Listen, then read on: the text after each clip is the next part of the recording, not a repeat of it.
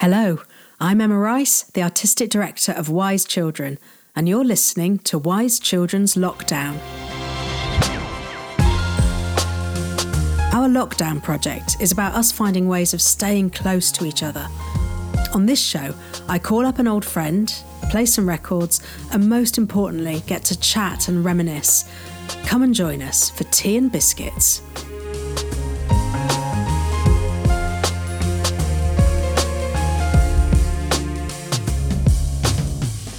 Hello and welcome to Wise Children's Lockdown Tea and Biscuits, and today I'm talking with my old mucker, Tristan Sturrock. Hi Tris. Yeah. My first question you've already answered, because I always ask what is your biscuit of choice, and you've just held it up to the camera. Tell people what you have. I'm holding up for Emma Rice a Tunnocks caramel chocolate wafer. That is like the sight and taste of the 1970s. It is a biscuit of the 70s, where I am from. Me too. Yeah. I absolutely love it. This was so hard, trying to whittle down a biscuit. I was like, I've been sweating over the music. I've been sweating over the biscuits. The tea's gone cold. Oh, it's desperately. It's a disaster. Yeah, caramel. I had to go. This is a classic. This is a classic. And this is something that I've just ate constantly and still do. Yeah, my part favourite. man, part Tunnocks caramel. That's me. Because it is worth saying that we are we're born only 3 days apart, aren't we? We're exactly the same generation. Yeah, absolutely bang on. Yeah. 67. Yeah. 67. Summer Classic of year. love. That's right. August. It was a heat wave as well. Our poor mothers had us in a heat wave in 1967. Well, my mother, because I'm a twin, my mother didn't know that she was having twins. Yeah. Our heartbeats were in sync. And so they listened, because, they didn't have the technology. They'd listen in. And because our heartbeats were in sync, they had no idea until my mother gave birth. Wow. And they went, hang on, Mrs. Sturrock, there's another. Were you first or second? I was first. Oh, So good. they thought, wait. Hang on. Hang on, there's one more. That's amazing. I didn't know that. Yeah. When they told and also the fathers weren't allowed in, so they had to phone Dad and said, "We don't know how to tell you this." And so he had imagine like he had a baby with 5 arms or something. two babies. Yeah. So, How's lockdown been for you? Paint me a picture. Oh my God, it's a weird one. It's been of course it's the strangest, weirdest time, but also it's been rather fantastic having my children back and around. Just not where they're not allowed to go out and do anything. So we've had this really bizarre, weird and wonderful time. Although it's kind of like a strange movie, it's just been wonderful being in the garden with them, trying to teach them and them sort of not responding. So I've kind of had a wonderful kind of experience with it. Although I know it's an awful time, of course, and all the rest of it, but I've actually been having a wonderful time in the garden with the kids. It's forced some of us that have spent our lives sort of straying to go home for a while, and that's been a bit special, hasn't it? And a bit challenging and a bit special. But I have to say, I wish that there'd been some cameras on the wall of some duffer actors trying to teach their children. I mean, when I think about my friends trying to do that, I have to say I can't imagine. I'm just, as you know, I'm Mr. Rubbish when it comes to academia and that sort of thing. I've been great at doing all the things like, the activities and like let's go out, dress up and, muck about. I've been brilliant and excelling at that. Let's sort of climb a tree and dangle out of it. I've been really good at all of that element of creative teaching, whereas Katie's been doing the real hard work. But let me go, Dad, this is all very well and good, but we need to do some maths, Dad. Yeah. No, absolutely. That's what Gina said. God, you're just not very good at teaching, are you? Nope, I'm not. No. Let's go outside and jump in the pool. Yeah. No, it's been so weird though, because it has forced us all to, reflect on something that is, with our whole business is, it's just. Hello. Oh, that's Steph Curtis. But she's gone, don't worry. Even where I am.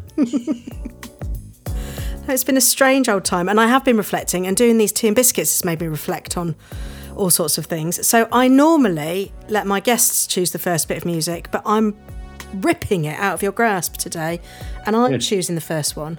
And I am choosing a song that I completely associate with you and with that first summer of 1994 when I joined Knee High. And I came to be in Carmen. Famously, I auditioned for Carmen, and they asked me to, they'd say they wanted me for Carmen, and I believed I was going to be playing Carmen, but no, I wasn't. I actually arrived in Cornwall to be playing the non-speaking girlfriend part. But I remember that. Only Knee High could sort of confuse what makes somebody think they're playing the leading lady, but they're not. But dangle it in front of your nose. Take it away to Cornwall and then rip it away. Yeah. But it didn't matter because, I mean, I fell hook, line and sinker for the whole lot of you and Cornwall, and it was so intoxicating. And I think back to those times, and you and Giles King and Mike Shepherd and Bill Mitchell and Jim Carey and Alan Drake, and it was so, and Beck Appleby and Mary Woodvine and Anna Murphy, these wild, crazy people that played music and lit fires and partied into the early hours and were dark and strange in the morning and had pointy sideburns and drove through long hair that they couldn't do anything with. And you had, now what was it called? You had that yellow Renault 4. Yeah. Was it the Passion? Oh my God. It was. Oh yeah. I took that all around Cornwall. Took that all and visiting various beaches and yeah. And you, I can remember being sort of nervous and not knowing anybody. You drove me somewhere in Cornwall in the Passion wagon. And you drove so fast around those corners, and I was going, is this a little bit fast? And you'd say, oh, I know the roads really well. And I wanted to go, yes, but it doesn't matter how well you know the roads. There might be something coming in the other direction. I was so bloody frightened. But you sort of had this, you were like rock stars. And I think there was a bit of thrill seeking in that people were pushing boundaries, and it was scary and it was amazing. And you were addicted to this song, as was I, and we played it in that car. Once there was this kid who got into an accident and couldn't come to school, but when he finally came back, his hair had turned from black into bright white. He said that it was from when the cars had smashed his soul hard.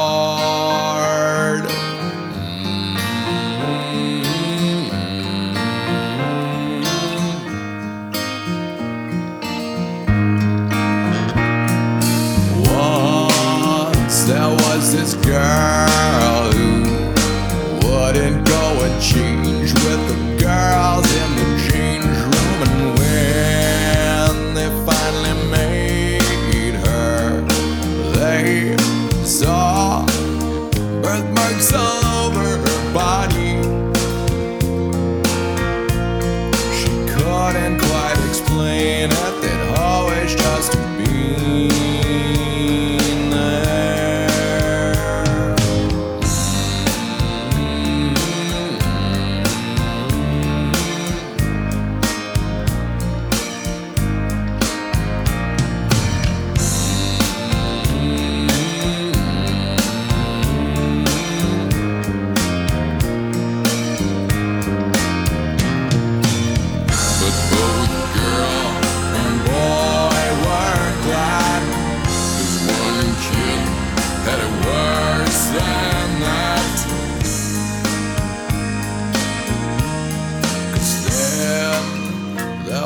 This boy whose parents made him come directly home right after school, and when they went to their church, they shook and lurched all over the church floor.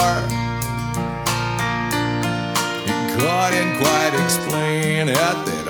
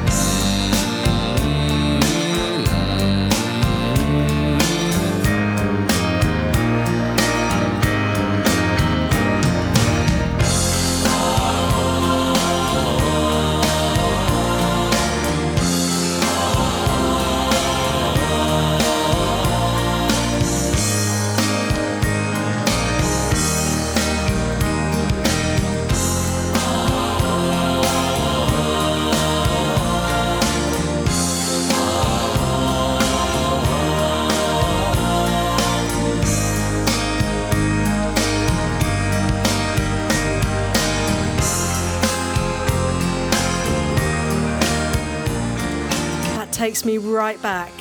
Oh my God, yeah, absolutely. That was like a real memory connection I remember with you. I mean, other than your audition for Carmen, which I remember when you came down, because we were partnered up, and I remember thinking, my God, she's strong.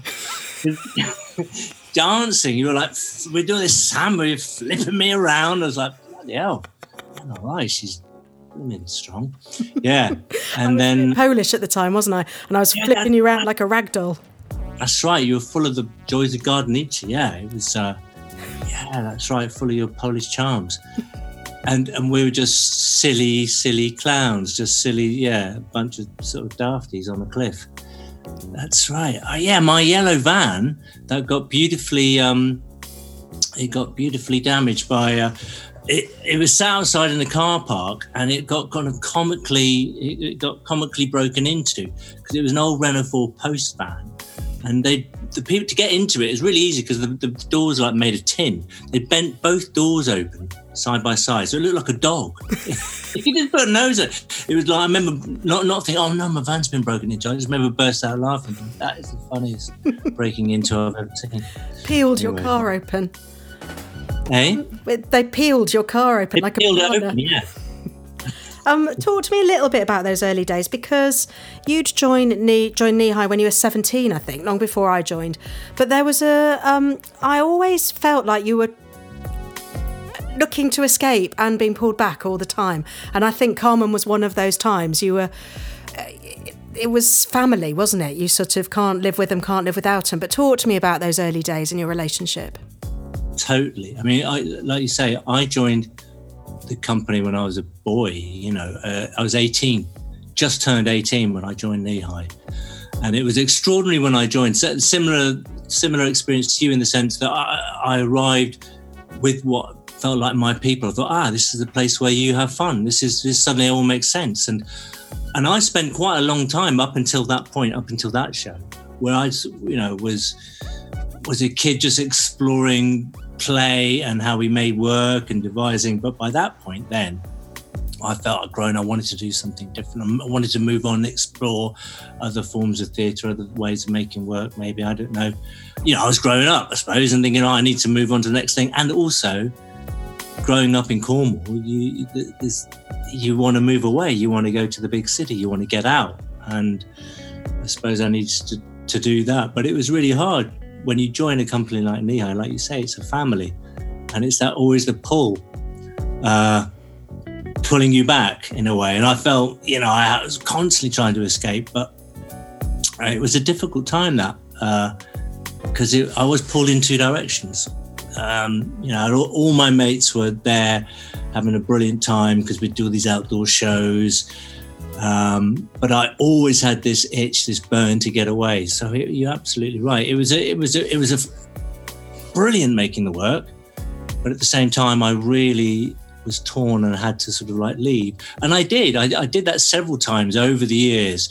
We'd go away, and once I was away, I was thinking, what the hell am I doing here? I've got to get back to the cliffs. So I was always pulled back, and gradually over the years, I'd spend more time away and then I'd come back. But each time I came back, I'd become more joyful. Whereas before, in the early days, it was painful when I came back because I thought, I shouldn't be here. I need to be doing something else. Not something else. I mean, I don't know. I just felt like I needed to be elsewhere, because that's the thing as a young man. But we're talking about when we met, we were both 27 at that point. So yeah, you were on a new chapter, weren't you? But That's the thing about companies, isn't it? When they're good, they're really, really good. And when they're bad, they're horrid, because there's guilt and there's loyalties and there's upset. It's not like an ordinary job. Is that the upsets are really, really deep. And I think that's one thing I've learned with age, which is people come and go, and they'll come back. We all come back. I mean, the number of times we've said goodbye to people, and then who knew? 5 years later, they're like, "Hi." Yeah. Hello. And it's like, oh, that's true. The thing of being in a company, it is so all-consuming. You're there. You're in a van in a tiny space for huge chunks of time, or you're, with Knee-High in those early days, you're in a barn or a school. You live together. Which is a difficult and wonderful thing. And I suppose that's part of it. You become so, you become more than close in some periods. And yeah, it was a really extraordinary time. A lot, really, you make these sort of bonds that are so desperately deep. And then also, the blow-ups are equally as explosive and as strong. But like you say, as time as well. And I remember you, I'm saying this all with such love, but when you were on, you were irresistible and in, and then there'd be dark times, and it would be like you'd left the building for a while. And that's what I remember a lot about you, and being absolutely fascinated as well. But I look back and I understand it so totally. And that's the thing about tours, isn't it? And they're often after big, the downtimes are often after big nights, that you'd have these big blowouts and you'd wake up one morning in Torrington. I remember sleeping on, and we were sleeping in horse boxes, weren't we? And the back of vans. And I can remember once sleeping on a sofa in some bloke who I'd never met's house with an Alsatian dog scratching at the door. I'm thinking, what am I doing? And that's when the big crashes used to happen, isn't it? Oh no, and it's funny when we're talking about meeting up and having this chat. You start to go back down those roads and think, my God, did that happen? When I talk to my children about what I do, because they don't think I do it. Well, I don't do anything now, but they sort of said, what do you do? And I was trying to explain about stories about the work that I did when I was a little bit older than they are now. And exactly, you think, my God, did I do that? But it's true, the life you lead and the experiences and those little moments, you think, my God, we did that. We did, and it's also born of, you do a show, but then you'd have this release afterwards where you'd go and get completely sort of blitzed and go off on another adventure. And then, like you say, then there'd be this crash and the blueness of, these sort of darker moments. But that was sort of all part of the world of it. That was all part of the journey as well. Intoxicating, and then we did that. And we and I think so alive. Yeah, absolutely. We really were sort of felt. It really felt a lot of the time that we were sort of traveling players. But I don't know. Do you know what I mean? In the best sense, I felt we were rock stars. Yeah, it was that, especially when we, when we do those tours in Holland and Germany, and and those early days where you were just, it was street theatre, and it was on the edge, and you'd meet these, God, some of the companies, some of those early European companies we met who were just, it was like Hell's Angels, it was just out there jumping through fire, and you think, yeah, this is fantastic. There was no sense of health and safety. It was just totally exhilarating. I want to move you on to your first choice, but before we do, it's good that you say health and safety, because you've had a few injuries over the years, and I just want to, before we move on from Carmen, you did get a machete in your foot on that tour, didn't you? Yeah, I did. I like to pick up some kind of accident. Each show I like to pick a little scar, Yeah, I did. With Giles, my mate Gilesy. It was right at the very end of the show. We were at the Minack Theatre, that's right. And at the very end of the show, there's the fight between sort of the Matador and Giles' character. But we had, lovely Bill Mitchell, he'd given us these billhook machetes, and each night Giles was gradually sharp, because the stage, the Minack, is concrete, so he used to sort of like scrape these billhook machetes, because he used to get sparks off them. Oh, this looks great, and get these sparks going, and then he'd sort of charge at me like a bull with these machetes, and he'd land the machete right close to my foot. But I think it was like the last night, I put my foot too close. I had Dr. Martin boots on, but the machete went straight through the boot and came out my ankle. But I didn't know. I thought it just bruised it. I thought, because I didn't, adrenaline, whatever. I remember coming off stage thinking, my feet feel a bit sweaty. And then the blood started coming over the top of your boot. Oh my God. And then I thought, and then went a bit pale. And then I remember strapping the boots back on, finished the last scene with the big fireball, got that off with the stilts. And I remember thinking, feet's bleeding. And then the shame of being carried up through the Minack audience blood pouring out of my feet.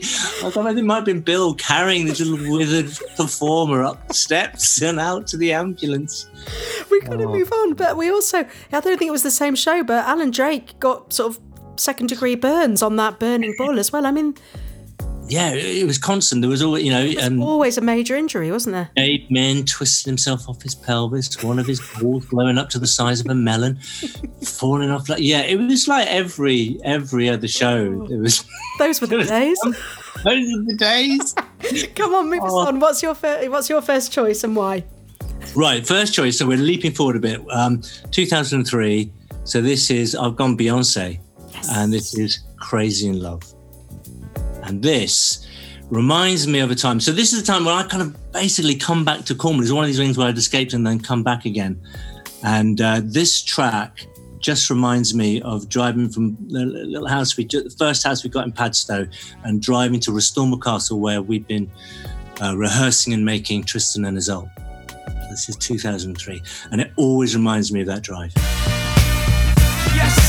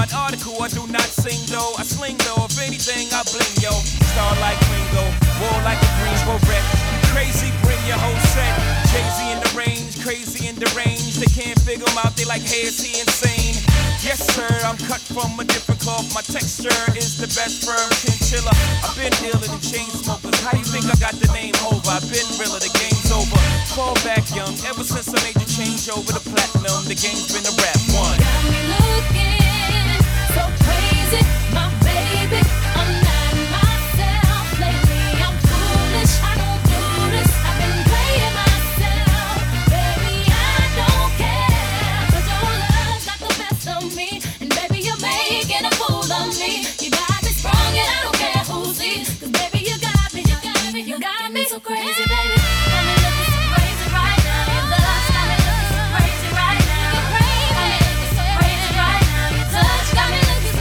right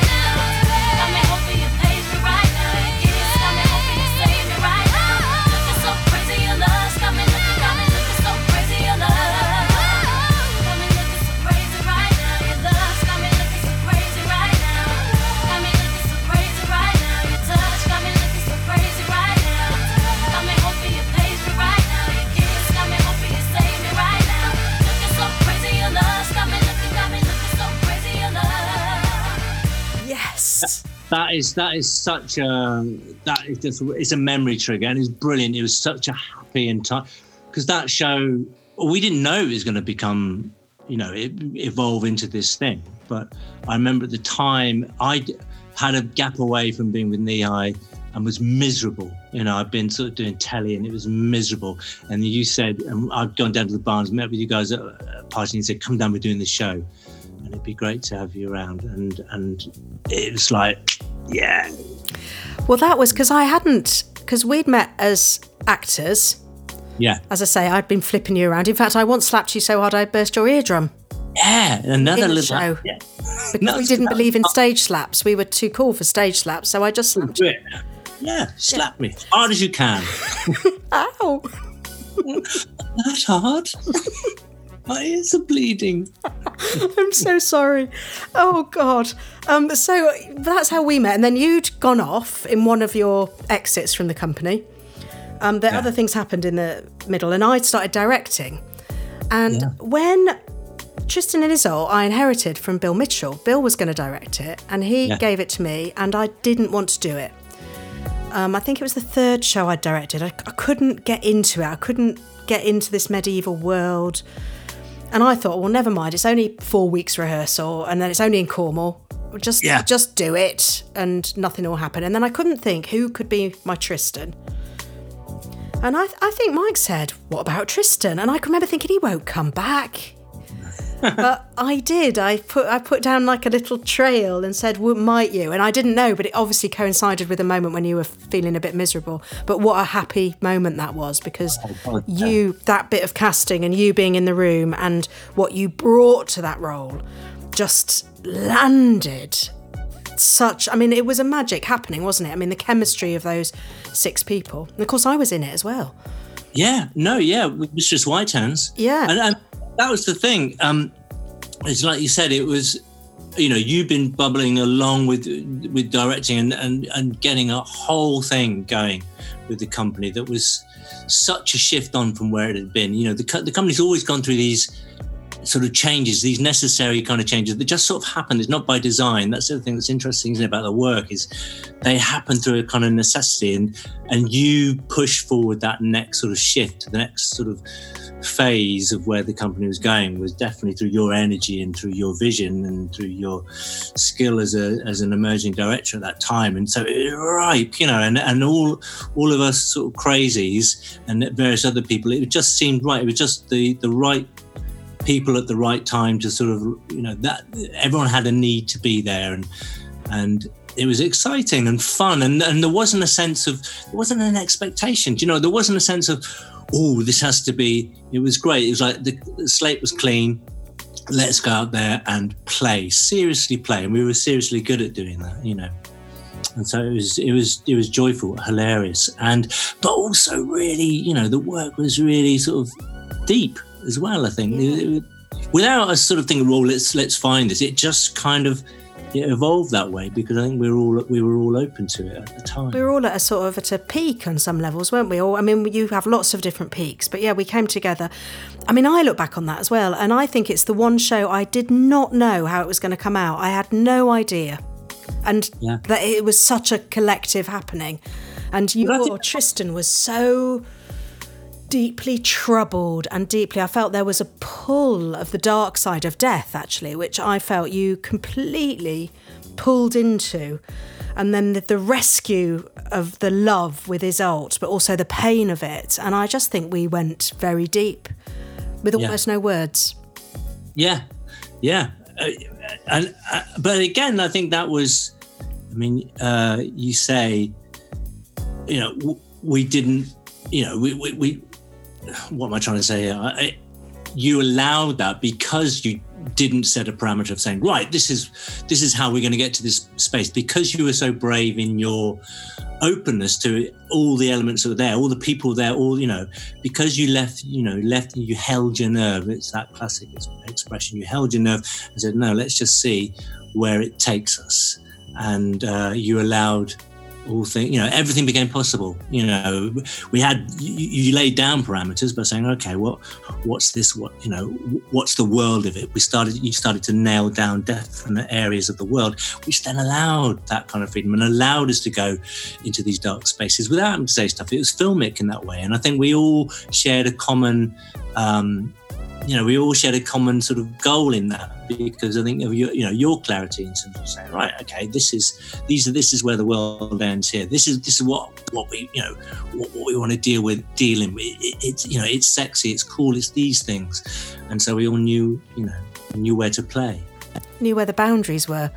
Yeah, what a piece. And you and Ava Magyar, just an amazing chemistry, and not an easy chemistry. The opposite of Hollywood. Strange and instinctive and not easy, a sort of an amazing electricity. Which was, that was, I remember you introducing me to Ava. I think we had a party. We had a party at the Barnes, and that was our kind of, that's how we kicked off, which is great. What a great way, that's how it should be. And I remember I don't think Ava spoke much English at the time. And I remember we just sort of met each other through dancing. I think just dance, had this ridiculous dance. And it was like, that's how it started. But yeah, she's kind of this extraordinary woman. And I remember that was our first meeting with no words, just this crazy dance. Yeah. So this is for Tristan and Iseult. This is Sink Down. Tristan Sturrock on vocals with Mandy Lawrence and Dom Lawton. Music by Stu Barker. And lyrics from the Wagner.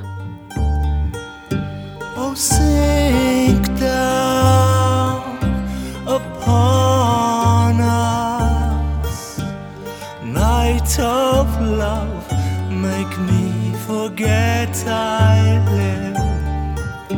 Oh, take me into your arms, free me from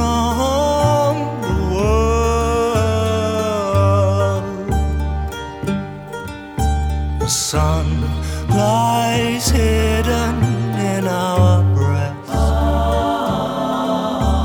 Stars of bliss shine bright. Heart to heart, lip to lip, bound together in one breath.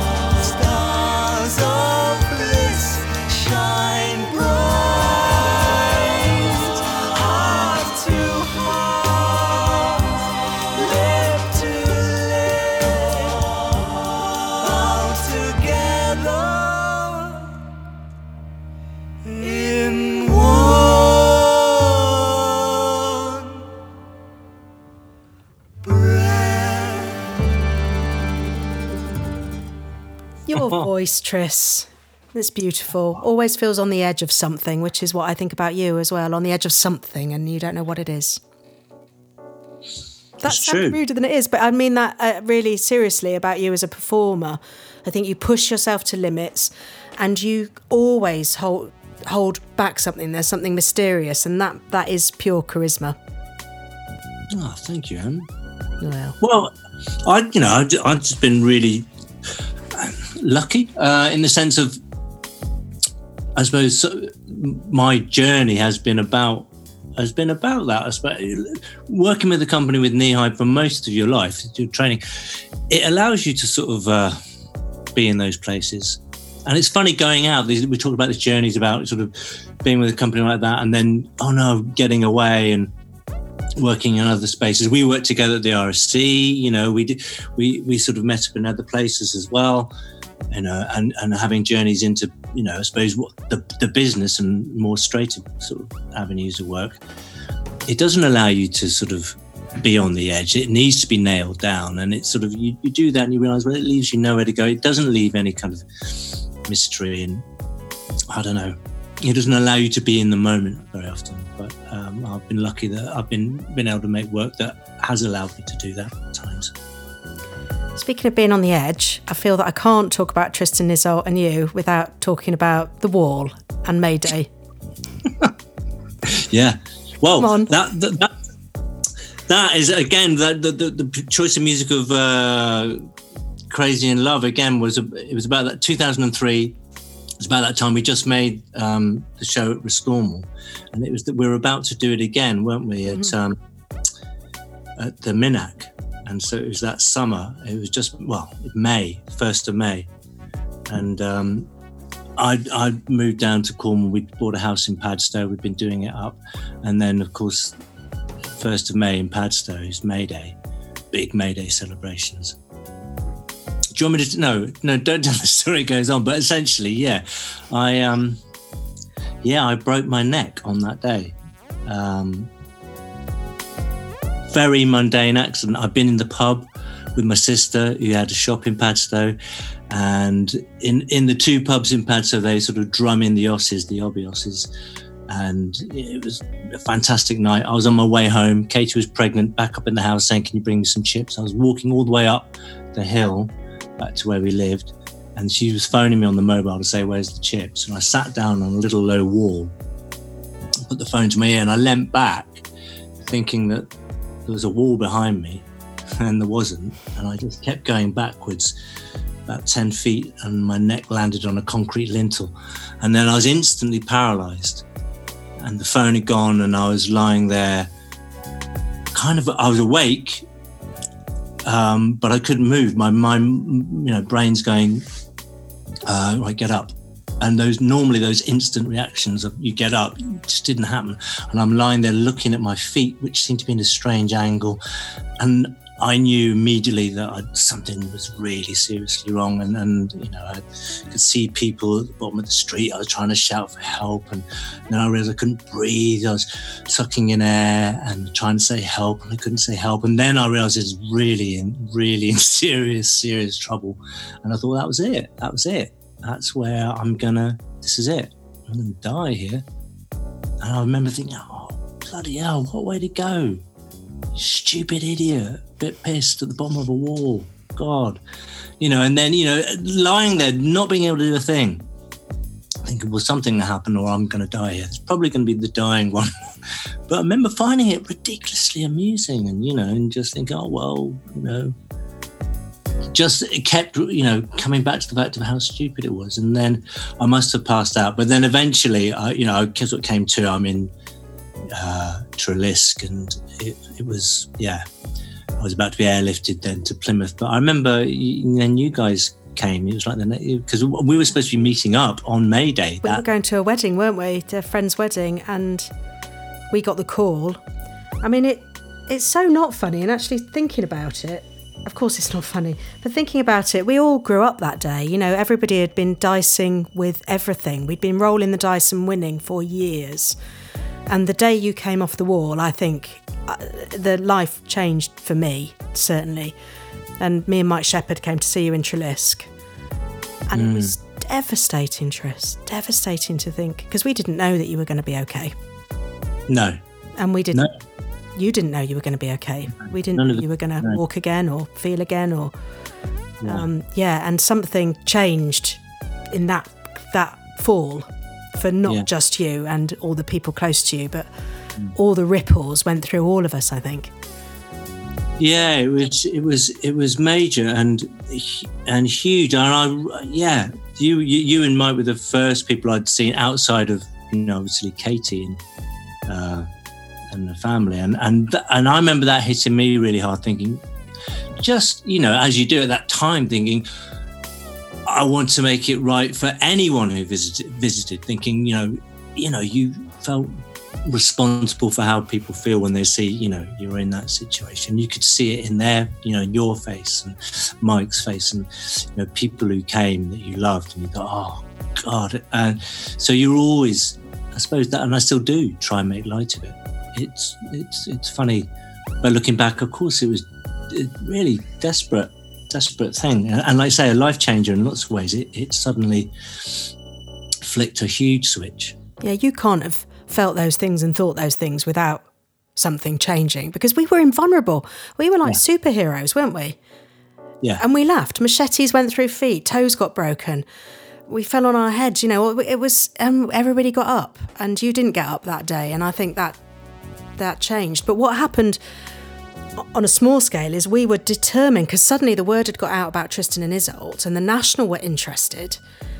And me and Mike said to each other, we are going to do Tristan and Iseult again. And Tristan, no matter what state he ends up in, is going to be Tristan. And I can remember making that promise to myself and to you, even though I didn't say it to your face, which is whatever the outcome of this is, if you're alive, you're going to be my Tristan. And then, we can fast forward to, apart from the fact that you're a bit rubbish with your phone because you haven't got much feeling in your fingers, it's all come good in the end. But I can remember when you came back into Tristan and Iseult, there's a scene when he's nearly dead after a battle, and Iseult heals him and teaches him to walk, and that used to bring it all up for me every night. I felt that I'd watched my friend die. Goodness knows what it was like for Katie to watch her, her fella, but I mean, I can't imagine. But I used to live through the sort of the resurrection every time I saw that show with you.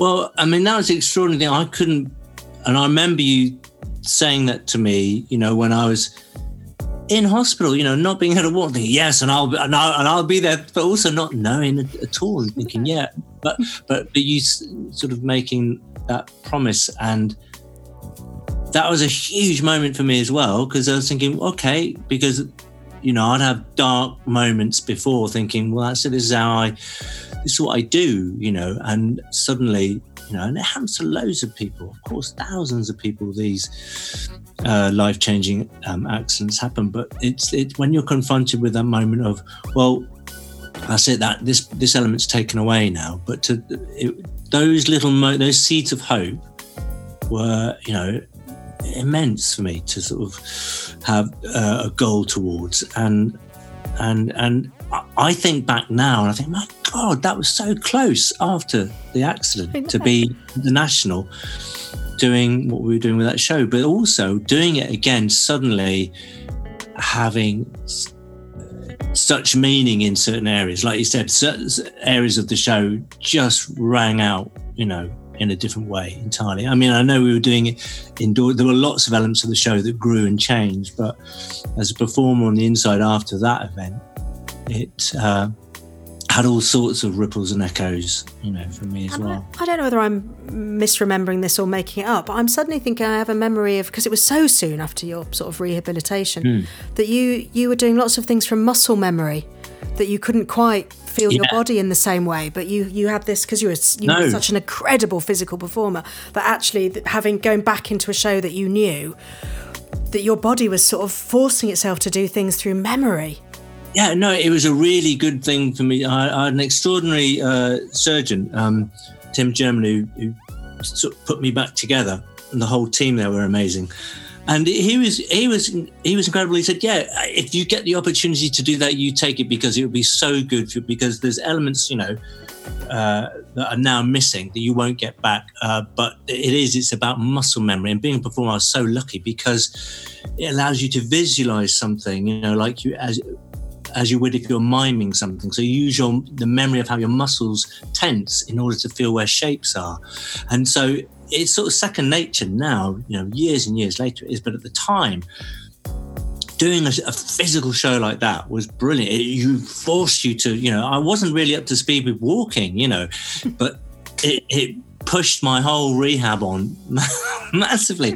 And the sink down, playing the cello, that was great because they were big chunky strings. My sort of fine dexterous thing, like I say, I was forever losing change out of my pockets because I couldn't feel anything. Call you flipper because you lost everything, didn't you? Yeah, it was all yeah. So you win some, you lose some. But in a way, that sense of no feeling was kind of perfect for the character as well. That was a whole nother thing. A numbness in this man that Isolde breathed life into. Wanting to feel, and yet there's nothing there, and so it had all that as well. But it was an extraordinary thing to do the show, and because I was always in denial, I was no, it's going to be fine, and actually, that show has so many massive memories and resonances for me personally. Let's move us on, otherwise we'll be here all night. I think your next choice is going to bring us on to Brief Encounter. What is it, and tell me why? Okay, we've gone Beyonce's partner Jay-Z. We're going for Empire State of Mind. And this track completely just sums up the feeling of standing in Brooklyn Heights, looking at Manhattan. Yeah, I'm out at Brooklyn. Now I'm down in Tribeca, right next to the Narrow. But I'll be hood forever. I'm the new Sinatra. And since I made it here, I can make it anywhere. Yeah, they love me everywhere. I used to cop in Harlem. All of my Dominicanos right there up on Broadway. Pulled me back to that McDonald's. Took it to my stash spot, 560 State Street. Catch me in the kitchen like a Simmons whipping pastry. Cruising down A Street, off-white Lexus. Driving so slow, but BK is from Texas. Me, I'm out that Bed-Stuy, home of that boy Biggie. Now I live on Billboard, and I brought my boys with me. Say what up to Tata, still sipping my ties. Sitting courtside, Knicks and Nets give me high five. Nigga, I be spiked out, I could trip a referee. Tell by my attitude that I most definitely from.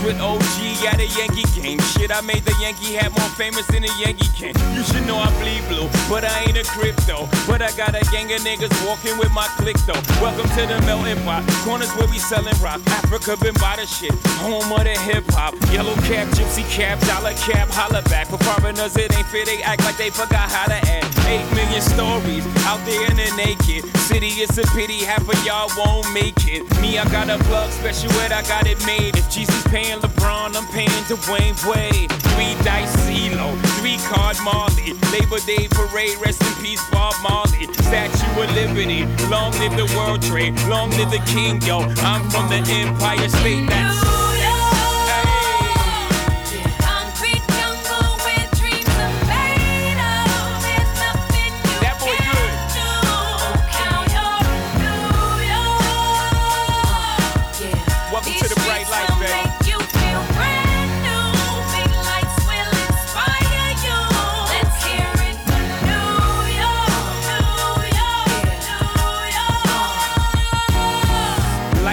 blinding. Girls need blinders so they could step out of bounds quick. The sidelines is lined with casualties who sip the life casually, then gradually become worse. Don't bite the apple, Eve. Caught up in the in crowd. Now you're in style, and in the winter gets cold. In vogue with your skin out. City of sin, it's a pity on a whim. Good girls going bad, the city's filled with them. Mommy took a bus trip, now she got a bust out. Everybody ride her, just like a bus route.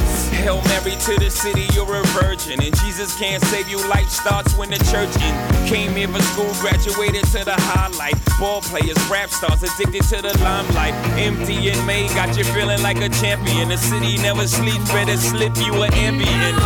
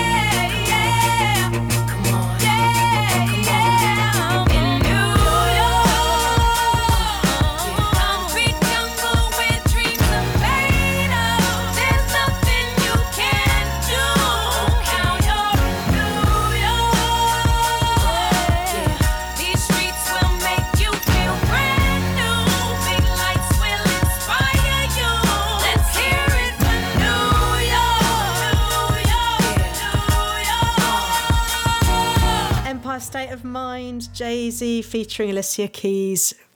So I'm going to take us back a little bit because there was another chapter which we don't go into, and you went away for a while, and then again, Brief Encounter landed on my lap. So we're missing out Matter of Life and Death, but we're going to leapfrog that for another podcast maybe. Oh my God, yeah, because that's another huge one, isn't it? Oh my God. We're going to leapfrog it today. It's so hard, Ens, because there's too many sections anyway, yeah.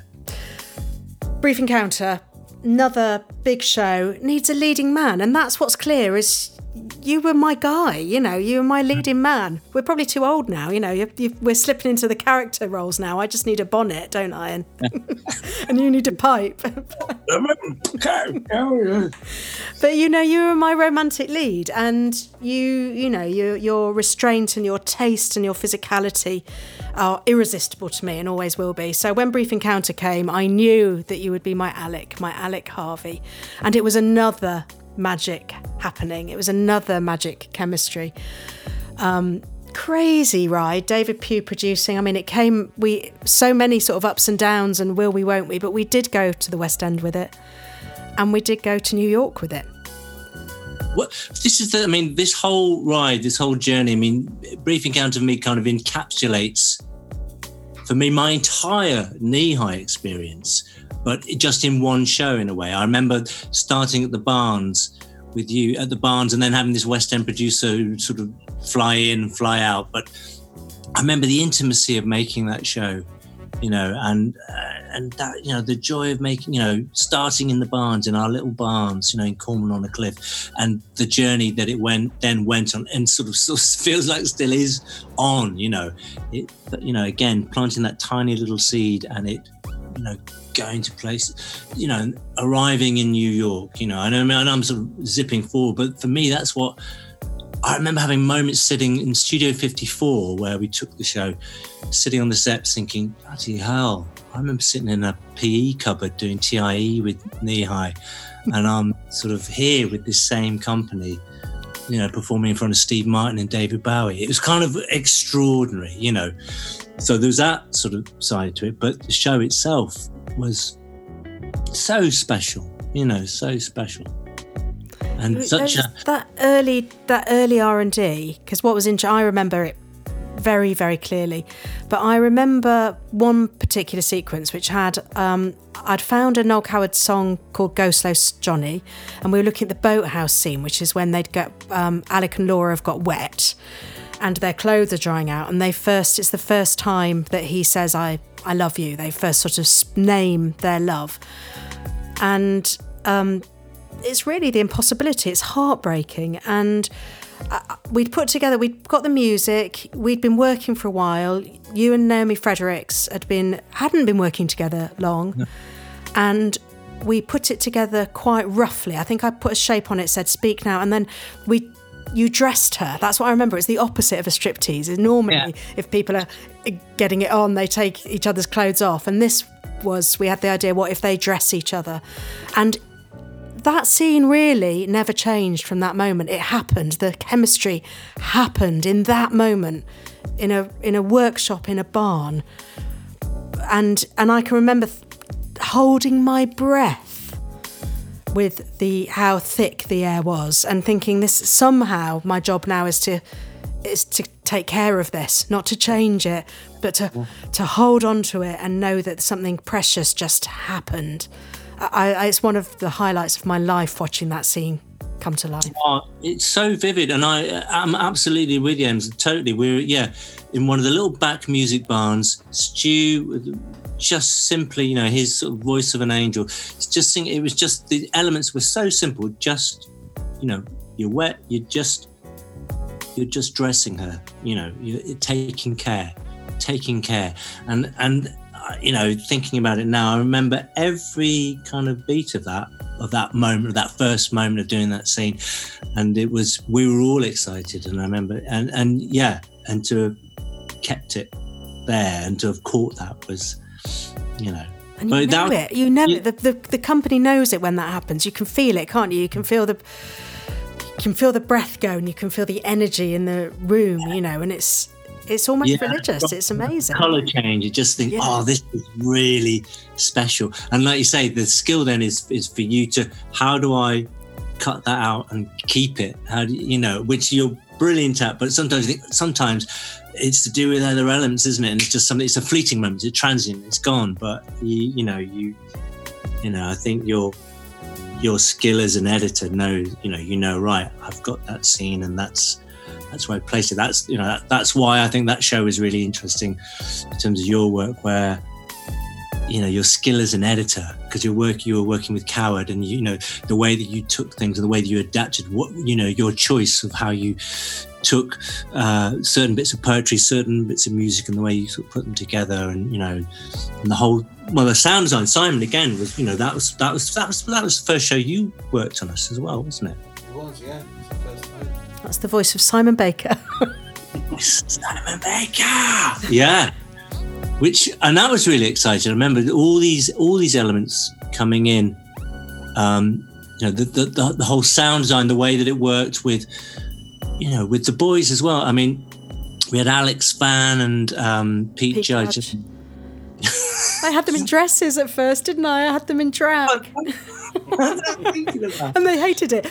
Normally, when you put an actor in an outfit, it doesn't matter how stupid it is, they kind of love it. It's what they live for. If you put a musician in a dress, it's the exact opposite. It's like their world has collapsed in such a profound way. They're like pets. It's like dressing up pets. It's like they have that look, the dog with a frilly collar. There's nothing they can do. You're being very kind to me about that, because I feel I learned my craft as an adapter on Brief Encounter, without a doubt. But oh my God, if the boathouse scene was a moment of theatre sort of splendour, I had some terrible ideas, because I had it in my head that the missing cat in the first scene was the key to it, and Laura was like a cat on the tiles, and I did have you and Naomi Fredericks dress up as cats in full furry suits and play the ukulele together, didn't I?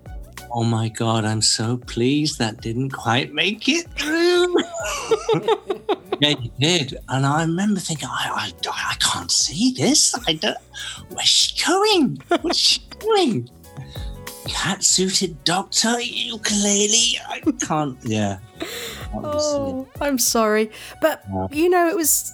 I still have terrible ideas, but I think I've got quicker at noticing them. I don't inflict them on as many people. I still want to see people dressed up in cat suits quite a lot, but I resist it a bit more. But it does lead me on to my next choice, because I believe that cat duet was A Room with a View, which, having cast out the original idea that you would be two cats playing this song, it was actually Alec Harvey's solo, and it was a wonderful moment in the show. I'd thrown everything at Brief Encounter. We had this amazing sound. We had film. We had sort of big show Model train. What? Model train? Yes. We had everything. We had music. We had a band. It was like a feast for the senses. And as the impossibility of love became clear, the whole show built to just a spotlight, nothing else. No sound, no band, and it was just you and a ukulele singing A Room with a View. And it was another moment where you broke my heart every night, because that yearning that you tapped into for a life that you just can't have. Alec couldn't have the life he wanted. His deep, deep melancholy. But also I felt Noel Coward's words coming through that song, and I thought about what it must have been like to have been gay in 1928 at that point. And to think of the deep yearning and the deep profundity of those words. And I used to get moments with Brief Encounter where I felt we were linking hands through history. Through me to you, to Knee-High, to Noel Coward, to people that had gone before. And I felt that you harnessed everything in this tiny spotlight with a ukulele. Oh, I love that moment. I've chosen a version which is actually sung by Noel Coward himself. So this is A Room with a View, 1928, Noel Coward. I've been cherishing through the perishing winter nights and days a funny little phrase that means such a lot to me that you've got to be with me heart and soul. For on you the whole thing leans. Come with me and leave behind the noisy crowds. Sunlight shines for us above the clouds. Please don't turn away or my dream will stay hidden out of sight among a lot of my dreams. A room with a view and you, and no one to worry us, no one to hurry us through this dream we found. We'll gaze at the sky and try to guess what it's all about, then we will figure out why the world is round. We'll be as happy and contented as birds upon a tree, high above the mountains and sea. We'll build and we'll coo, and sorrow will never come, or will it ever come true? A room with a view, a room with a view, and you, and no one to give advice. That sounds a paradise you could fail to choose. With fingers entwined, we'll find relief from the preachers who always beseech us to mind a peace and cure. We'll watch the whole world pass before us while we are sitting still, leaning on our own windowsill. We'll build and we'll coo, and maybe a stork will bring this, that, and t'other thing too.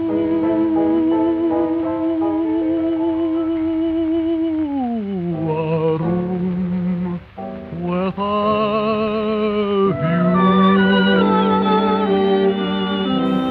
view. He's a bit more chipper than you were when you sang. Yeah, he doesn't have the melancholy, does he? It's all going on, though. It's all going on. Yeah, that's brilliant. That reminds me of listening to that one was when we Any Little Fish. I always think of his voice, and when we listen to that, well, doing that version, it's so And that's the beauty of Brief Encounter, wasn't it? Is you could go from this light dancing on life as if it didn't matter, like you hear in Noel Coward's voice, but when you listen to the words, just taking the deep dive into the deep truths and the deep disappointments and the deep heartbreak.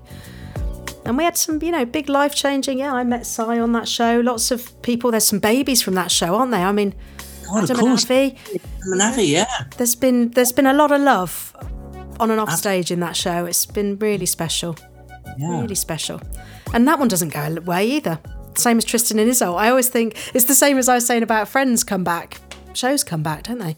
Yeah. And again, and I mean, that's been round the world and I several times, hasn't it? Yes. But that time in New York, that was a highlight, wasn't it? We all knew it. That was what's interesting, is I feel you often look back on life and think, wasn't it amazing then? But you rarely feel it at the time. You're always thinking about where you're going to go next, or what you should be doing, or whether you're paid enough, or But when Brief Encounter was in New York at St Anne's Warehouse, we knew it. We just knew it, and we were living our dreams. I think Katie, your wonderful partner Katie, might have said that you're walking through your dreams, and and I've always remembered that. What a beautiful thing to say, because we knew it. It was electric. We were listening to Jay-Z and living in Brooklyn and doing this show that we loved so much with all our hearts, that meant so much to us. And oh God, I mean, absolutely, and that's why I picked that track, because we knew. And it's very rarely in a career where it happened with Tristan's, it happened with this show, where you go, I cannot wait for the audience to see this next scene. Oh, you wait, you like that? You were like hitting them with one after the other, and you knew that you were hitting sort of emotional, punches here, laughter punches, and you just knew it. And so by the time we got to, like you say, Brooklyn, we knew we were in the best place, and we were, we'd arrived in that city where you just feel the world spinning beneath your feet, and we were there. We were, kings of New York. That's what it felt like. It was just absolutely glorious, glorious. What's your last choice, Tris, and why? Well, it links in with Brief Encounter, and I think we only did this one when I was in the show in the West End, when we in the cinema, I think, and it was at the end of the show we do like a little encore and like a thank you to the audience, and a little and it had various different guys. This is something you do with a lot of shows, and with Brief Encounter, I think at the very end we do a little song, a little thank you, and this song means so much to me in lots of different ways, because it was a song my dad, who's not with us anymore, said to me, oh, I love this song. He said, this is a really lovely song. And it's I'll See You in My Dreams. It's an old 20s standard. And it just absolutely nailed what was happening within the love story of the show we'd just done. But it's also a beautiful thank you, because I think everyone can link into it in some way. Everyone can attach what they want or what they need to. And it's one of those songs that I still sing to my kids. My kids sing to me now as well. And, it has a lot of, it was just a little sweet thank you at the end of the show. And Stu came up with some beautiful little harmonies. And it always just really moves me, because it's kind of, it's a hopeful thing, and you can apply it to anything. You can apply it to a love affair. You can apply it to family. You can apply it to, a memory. It does everything for me. And there's a million different versions of it. I mean, I don't know which one you've found, but I just love the song. And it was something that was attached to such a, show that meant a lot as well. Well, before we play out with Cliff Edwards singing I'll See You in My Dreams, can I take a moment, Mr. Sturrock, to say you are one of the most naturally gifted people I have ever met. There's a melancholic poetry in your soul that seeps through your every move, glance and breath. When you're on stage, I watch the world swoon, captivated and intrigued, beguiled and bemused. You come and go from my life like a glorious cat, but when our paths cross, magic happens. I thank you for all the heart, soul and grief you've brought to our adventures, and I look forward to the next time that the cat called Tristan fancies having a play with me again. Wow! Oh, thanks, Sam. It's been a joy having a little play through these. Thank you. Though the days are long, twilight sings a song of the happiness that used to be. Soon my eyes will close, then I'll find repose, and in dreams you're always near to me. I'll see you in my dreams, hold you in my dreams. Someone took you out of my arms. Still I feel the thrill of your charms, lips that once were mine, tender eyes that shine, they will light my way tonight. I'll see you in my dreams.